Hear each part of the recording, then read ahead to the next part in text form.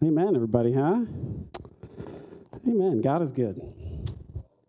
All the time. Amen. Let's do it.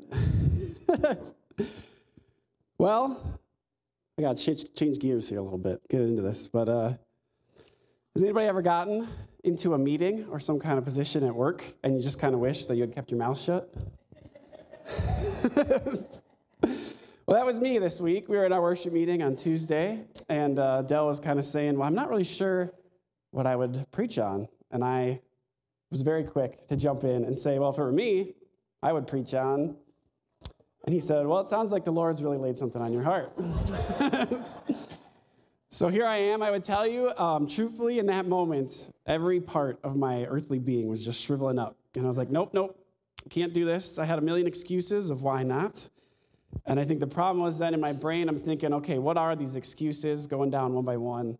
And all of them were really just reasons for myself that I didn't want to do it. I think one of the biggest ones is I think it's been like 2 years since I've preached here. And in my head, I always had this plan of like, I was going to know a lot in advance. I was going to have plenty of time. I was going to prep and create this perfectly crafted, amazing sermon. But I think really all of that was just for my own self, right? I wanted to look good. I wanted it to be amazing. I wanted it for my own purpose. But God has other plans, I think, and a sense of humor. So he says, you know what, you're going to find out Tuesday. You're going to do this sermon. And I think it's going to be good. I remember there was a time a while back when basically I had the opportunity to lead worship with somebody, and I didn't take it. We were like, no, I don't really want to. I don't feel like it. We're tired. And just kind of a selfish teenager, truthfully. And I didn't want to do it. And I never forget, somebody came up to me, and he basically, in love, said, you know, what would have happened if the little boy with his two loaves and 5 fishes had just kept them for himself? And Jesus had said, you know, does anyone have food? Bring it to me. And he was like, you know what? I have food. I'm going to eat my lunch. And it really stuck with me, just kind of keeping things for ourselves or because of our own fear of what we would do. We just kind of hold on to it, right? And we don't let it go. And that way, it's always better. So this is me letting go. This is me trying to be faithful, letting go of my lunch. And hopefully not up here, right? But let go of my lunch in faith and letting God do what he's going to do with this sermon. So let's pray. I know I need it. God, I just pray thanks, first of all, for what this morning has been, God. I thank you for just the encouragement of hearing your people praise you, God. I thank you for those truths that we sang together, that you are God, you are good, that you loved this world, God, that you gave your only begotten Son.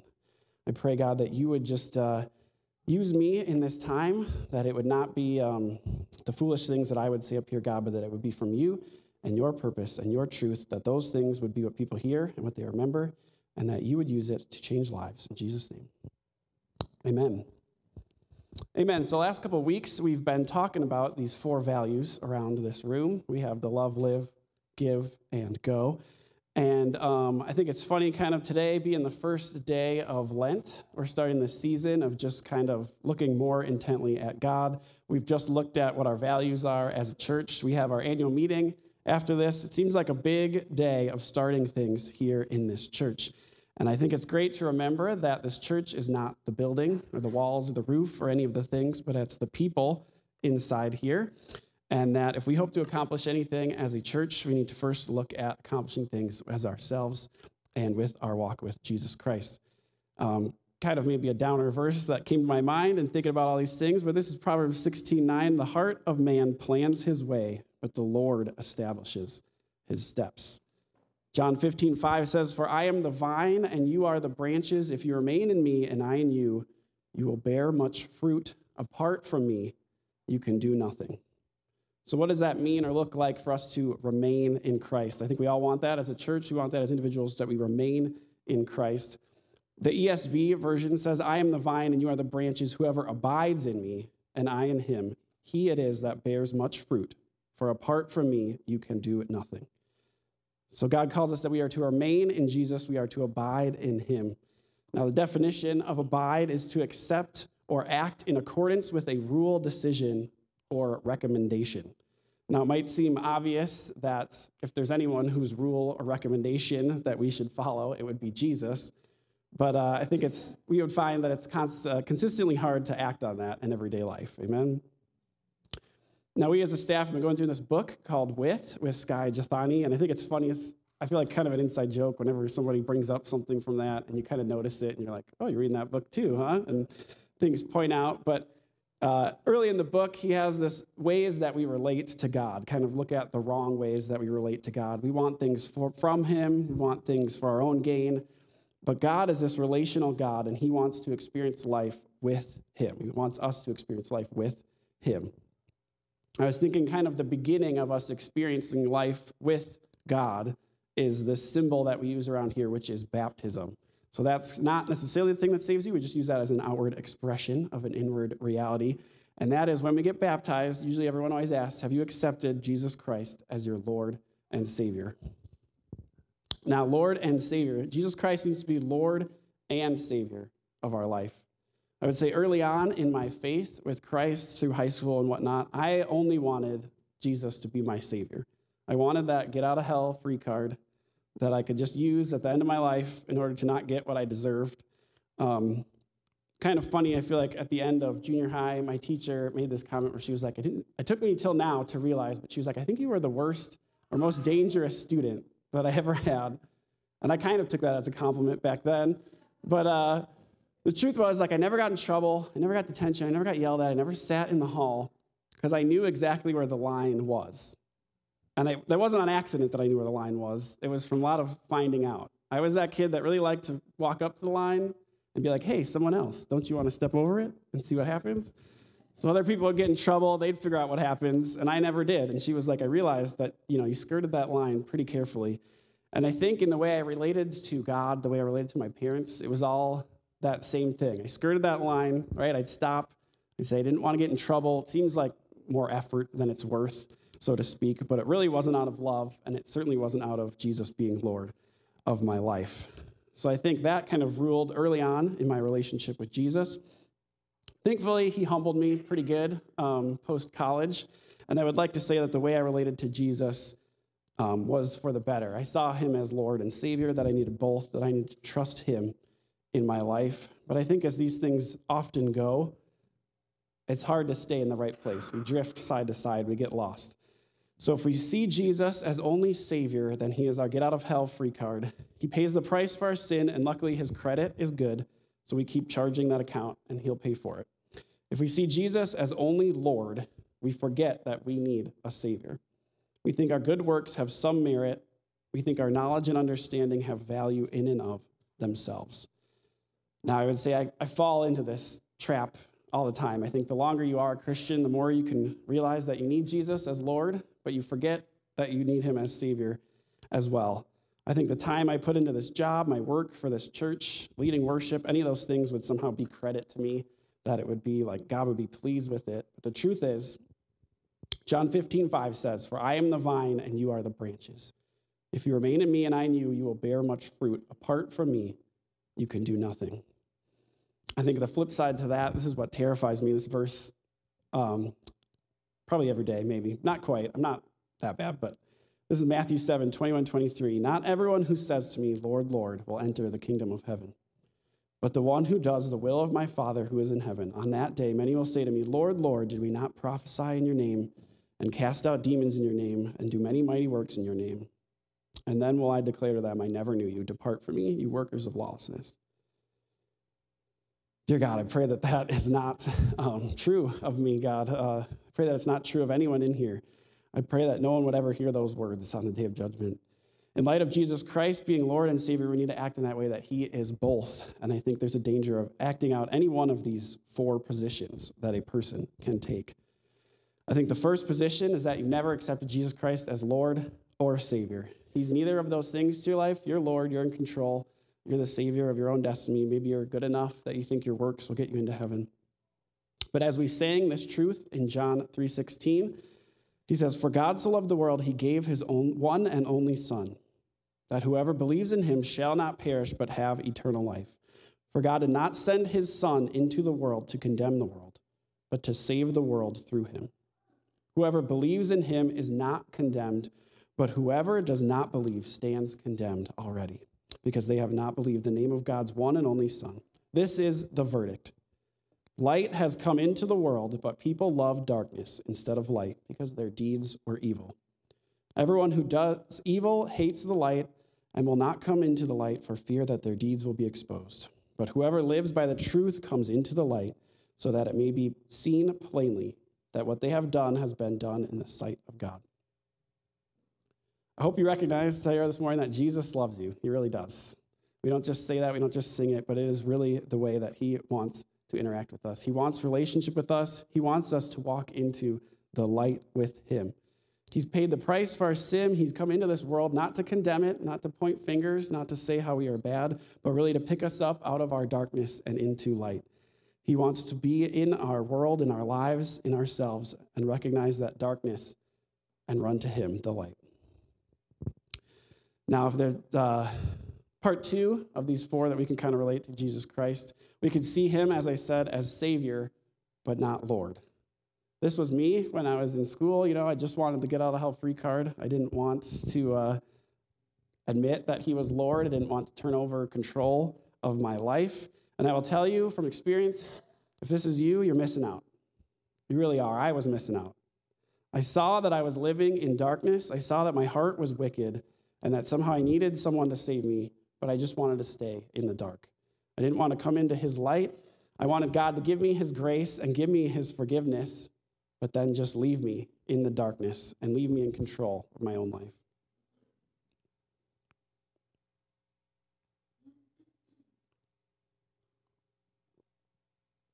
Now, I think this especially applies to people later on in life. If you've been a Christian for a while, you have this part 3 outlook, which is you've accepted Jesus Christ as Lord, but you have forgotten that you need him as a Savior. Do you stand in the light and do you look down on people still in the darkness? Do you see people who don't get it right? Do you judge them? Do you get frustrated? Do you get angry? Or do you have compassion? This one, I think, has been one that God is really working on me lately in life. I think it's easy for me to get frustrated or angry with the behavior of others when they don't do exactly what I would do. We were kind of joking in our life group, and I said that church would be great. My ideal vision of church would just be if there were a bunch of me's, right? I just need 100 me's in this room, and everything would go exactly the way that I want it to.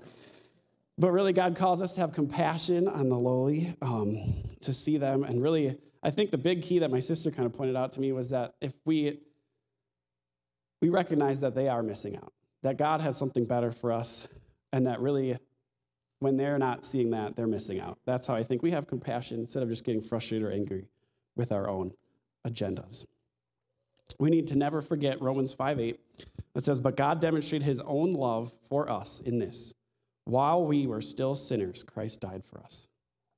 I think it's easy for us to forget that that is the truth. While we were sinners, we weren't good people, we weren't doing all right, and God said, "Hey, you're on the right track. Why don't you come along with me?" No, we were sinners, we were dead in our sin, and God said, "I would like to use you and love you and have a relationship with you." Now, it's easy for me to forget that. I've been in this church 10 years, I've done a lot of things, probably could check off a lot of boxes. It was kind of funny to me this week. For some reason, it's simple math, but I was saying I've probably led worship here over 500 times at this point, and that doesn't necessarily mean anything. I feel like it doesn't mean anything for my salvation. What matters is if I'm walking with Jesus Christ, my Lord. Ephesians 2:8-9 says, "For it is by grace you have been saved through faith. This is not from yourselves, it is a gift of God, not by works, so no one can boast." God, I just pray for your forgiveness when I want to boast in those works, when I want to boast in the amount of times that I've been up here, the amount of things that I would build, that I think that adds merit to myself, God. I just want you to recognize that what I want most is relationship with you, that those are what matter, and that I am saved by grace alone in your Son, Jesus. Amen. And finally, we have this fourth way that you've accepted Jesus Christ as Lord and Savior. Hopefully that's everyone here, right? Silence. It's good. It's good. I hope it's someone at least that you recognize that Jesus is Lord and Savior. He's both of those things. That is where we are meant to sit. I started off this sermon or this service by reading Psalm 27, and this paints a picture of just the goodness that it is to just sit in the presence of our Lord and Savior. It says, "The Lord is my light and my salvation. Whom shall I fear? The Lord is the stronghold of my life. Of whom shall I be afraid? When the wicked advance against me to devour me, it is my enemies and my foes who will stumble and fall. Though an army besiege me, my heart will not fear. Though war break out against me, even then will I be confident. One thing I ask from the Lord, this only do I seek, that I may dwell in the house of the Lord all the days of my life, and gaze on the beauty of the Lord and seek him in his temple.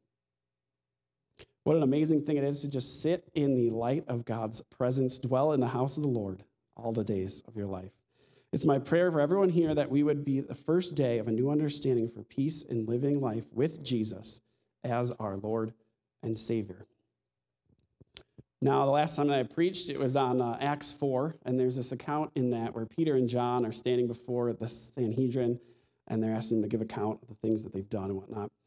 And here it is in Acts 4, 11 through 13. Paul responds to them asking, why do you do these things, whatever it is. And he says, Jesus is the stone you builders rejected, which has become the cornerstone. Salvation is found in no one else, for there is no other name under heaven given to mankind by which we must be saved.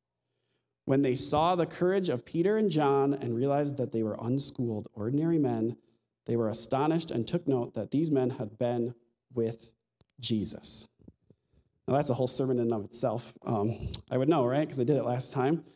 But I think there are a couple things I just want to point out into this story, and it's really that these men had been with Jesus. Now, really, I feel like the Sanhedrin only get that half right. They recognize that there's no possible way Peter, a fisherman, could have this wisdom and this understanding to answer them, that it could come from himself. And the truth is, it didn't come from himself, but it wasn't just Jesus' words rubbing off on Peter. We see many times in the Bible that Peter doesn't get it right. He oftentimes messes up, right? He denounces even knowing Jesus 3 times. He's like, no, I don't even know who he is. There's times where Peter just blurts things out. I think it's funny, maybe it's no accident, but in junior high when I was going through confirmation class, our pastor assigned people. He was like, this is who I see in you. This is your personality, I think, coming out in the Bible. And mine was Peter. He was like, Luke says a lot. Sometimes it's really good. Sometimes not so much. He misses it, but he goes for it like Peter does. But we see that it wasn't just Jesus rubbing off on Peter that the Sanhedrin thought it was. It was the fact that it was the Holy Spirit inside of him. There's this miraculous change in Peter when the Holy Spirit comes into him and fills him up. He goes from Peter kind of messing everything up to Peter getting everything right.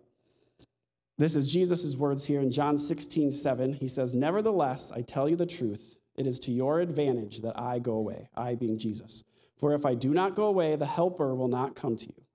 But if I go, I will send him to you.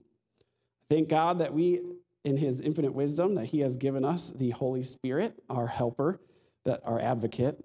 He did not invite us to live life for him. He didn't say, hey, I'm Jesus, come follow me, because he knows we can't do that. We'll mess it up just like Peter did. But he says, hey, I want to live life with you. I want you to come with me. I will come inside of you, Holy Spirit. Now, there's a freedom when we realize God doesn't want our works. He doesn't want our lives. He wants us to dwell in the house of the Lord, sit in his presence, and live life in relationship with him. Now, I think it's funny for anyone who has small kids still at home, you know this truth, and that's that the kids are always with us. They're always there, day and night, waking us up every day, every second of things. There's always this seemingly like mama, dada, mama happening. And I think it's a wonderful picture of just doing life with Jesus. He says we're supposed to have a childlike faith. We're supposed to be with him, much like our kids are always with us at this point in our lives. I'm reminded of this story. My apologies to Andrew, because it's kind of embarrassing for him. But this was a couple years ago. And we always had our routine where we would tuck Lucy in for her nap. And every time Andrew would want to come with, so we'd get in her room, we'd read books, we'd all crowd in there.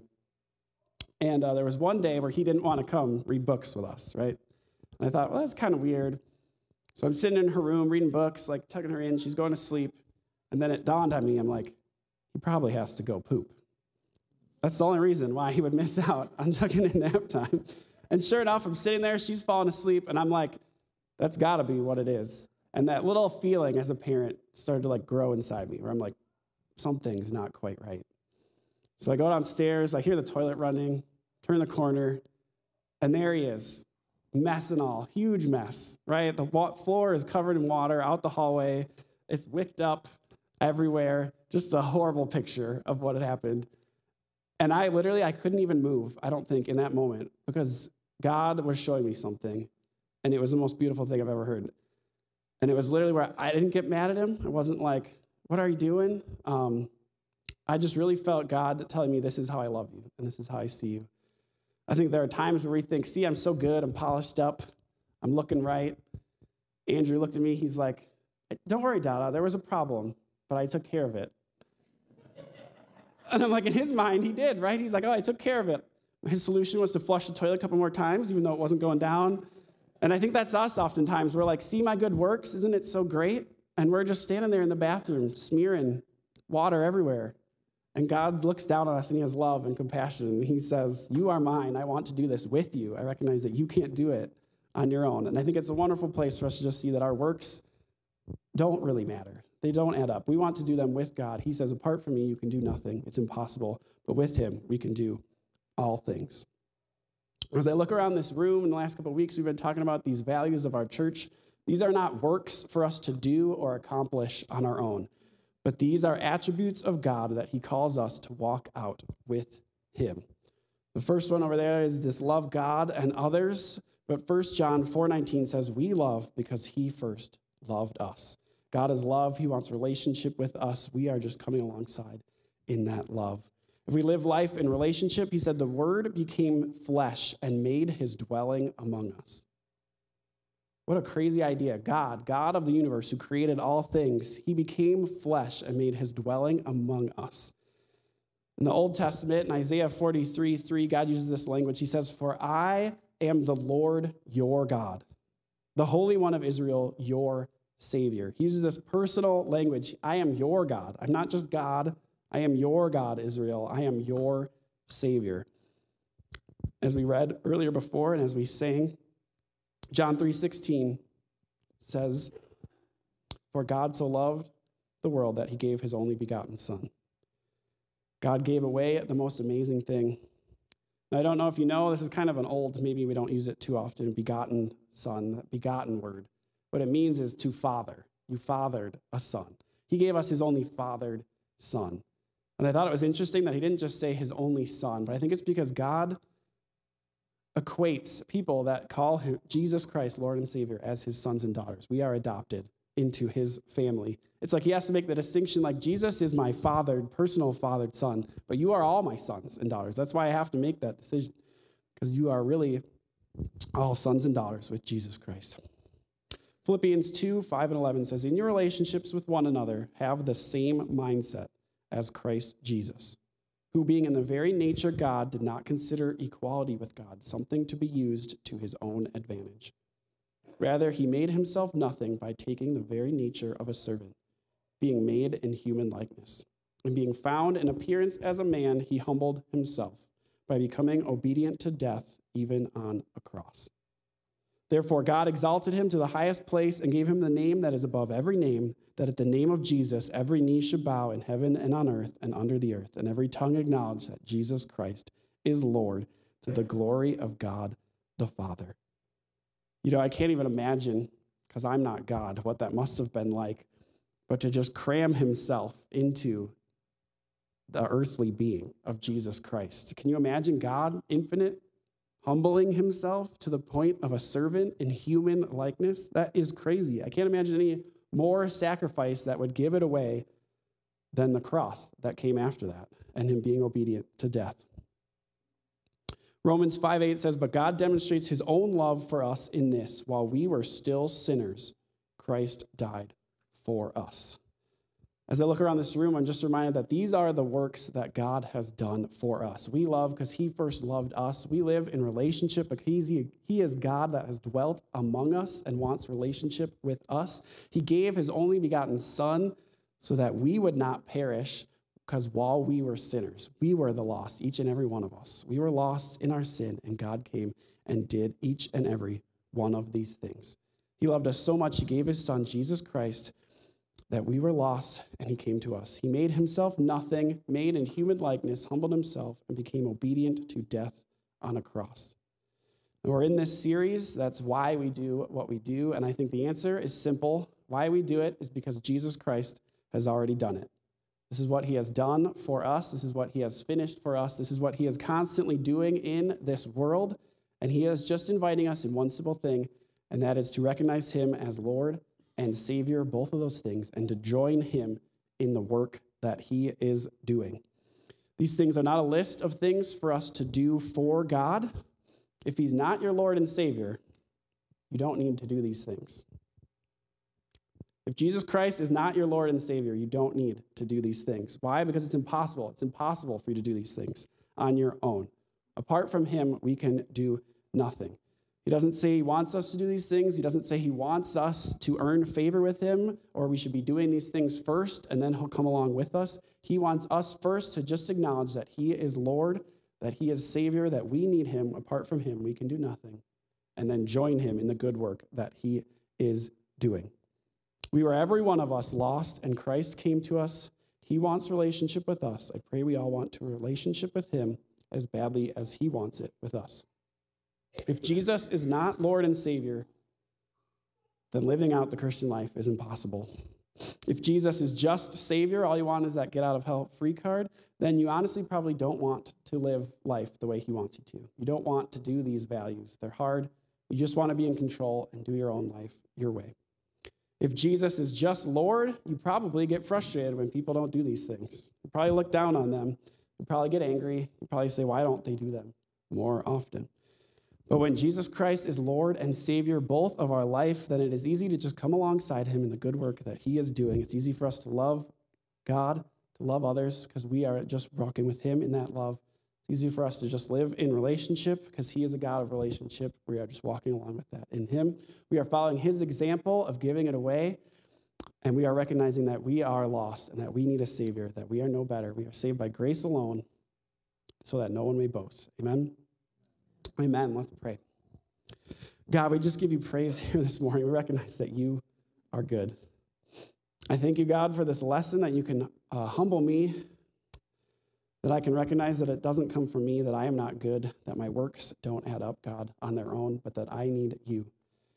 I thank you, God, that scripture that says, for I am the way, the truth, and the light. No one comes to the Father except for me, God. I thank you for that message, that it is not exclusionary, that it's not just, oh, wow, Jesus is the only way, but that you made a way. Without you, there is no way. No way exists, God. We thank you, though, that you are the way, that you are the truth, that you are the light, and that what you want is relationship with us, that you want to come here into our lives, into this place, into our church, God, and build into us and work through us.